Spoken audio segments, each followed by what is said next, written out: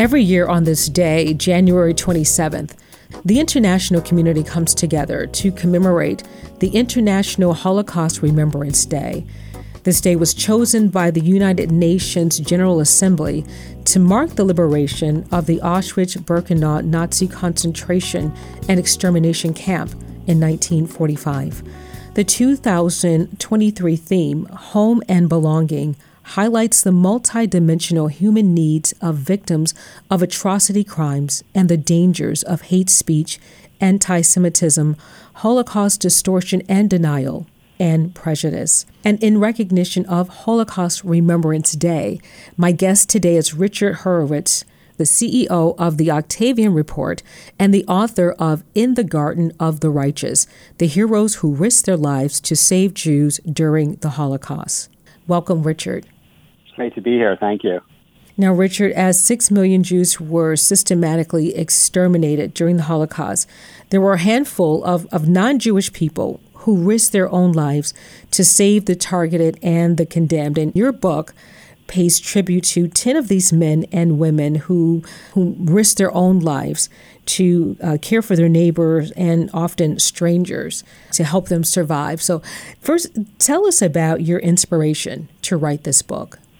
Well, I've always been interested in the topic. It's a very undercovered topic. I think my first exposure to it was actually when I was in high school, and I visited the Holocaust Memorial Museum in Washington. And if you've ever been through that museum, it's a very, very difficult experience. It's very, very, very dark and very, very enervating. And at the end, at the time, they had an exhibit of people who had helped Jews and other people who were being persecuted and murdered by the Nazis. And I remember seeing the story of a group called the White Rose, who were German medical students and college students who had tried to both publicize the Holocaust, but to create an uprising against the Nazis, and they were subsequently caught and themselves executed. But that story stayed with me because it was such a contrast to the way the rest of the world behaved. I mean, Yad Vashem in Jerusalem honors righteous people who risked their lives to rescue Jews, some of whom perished.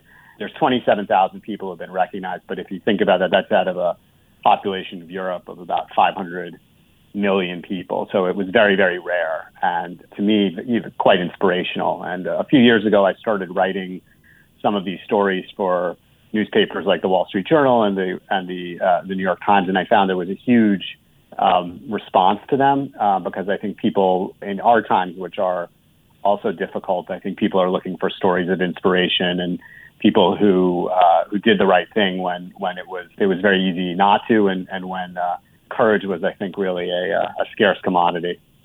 Now, Richard, how did you, with so many that did risk their lives, how did you narrow it down? Sure. Well, there are 10 stories. So some of the stories are group efforts.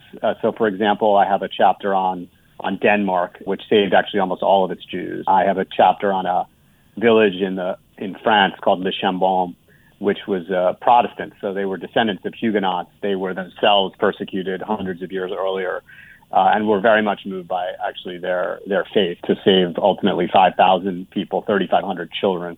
So I tried to pick 10 different stories that were all a little different aspects about why people rescued, different geographies. So they take place everywhere from Poland to Italy to Greece to France. I have one diplomat who was actually a Japanese, probably actually an espionage agent in Lithuania, saved thousands of people as well. There were people who were deeply moved by their faith. I have one gentleman who was probably the most famous athlete in Europe at the time, a Tour de France winner named Gino Bartali. And so they're diplomats, they're social workers, there's a circus owner and performer. It was really meant to give a cross-section of the types of people who did this. Some of the people rescued in the book are famous, some of the world's greatest writers and artists. Most were just ordinary people on the run. And so I have one American story as well, the story of Varian Fry and Hiram Bingham, who rescued several thousand people in Marseille right after the fall of France. Well, again, my guest is Richard Horowitz, and he is the author of In the Garden of the Righteous, the heroes who risked their lives to save Jews during the Holocaust. Richard, your book was just released. Where can we find it?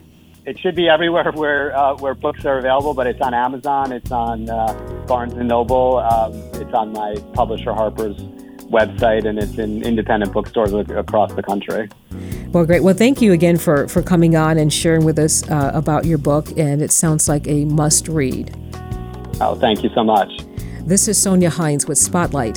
Thank you for listening. Spotlight, a public affairs program of the Mars Hill Network.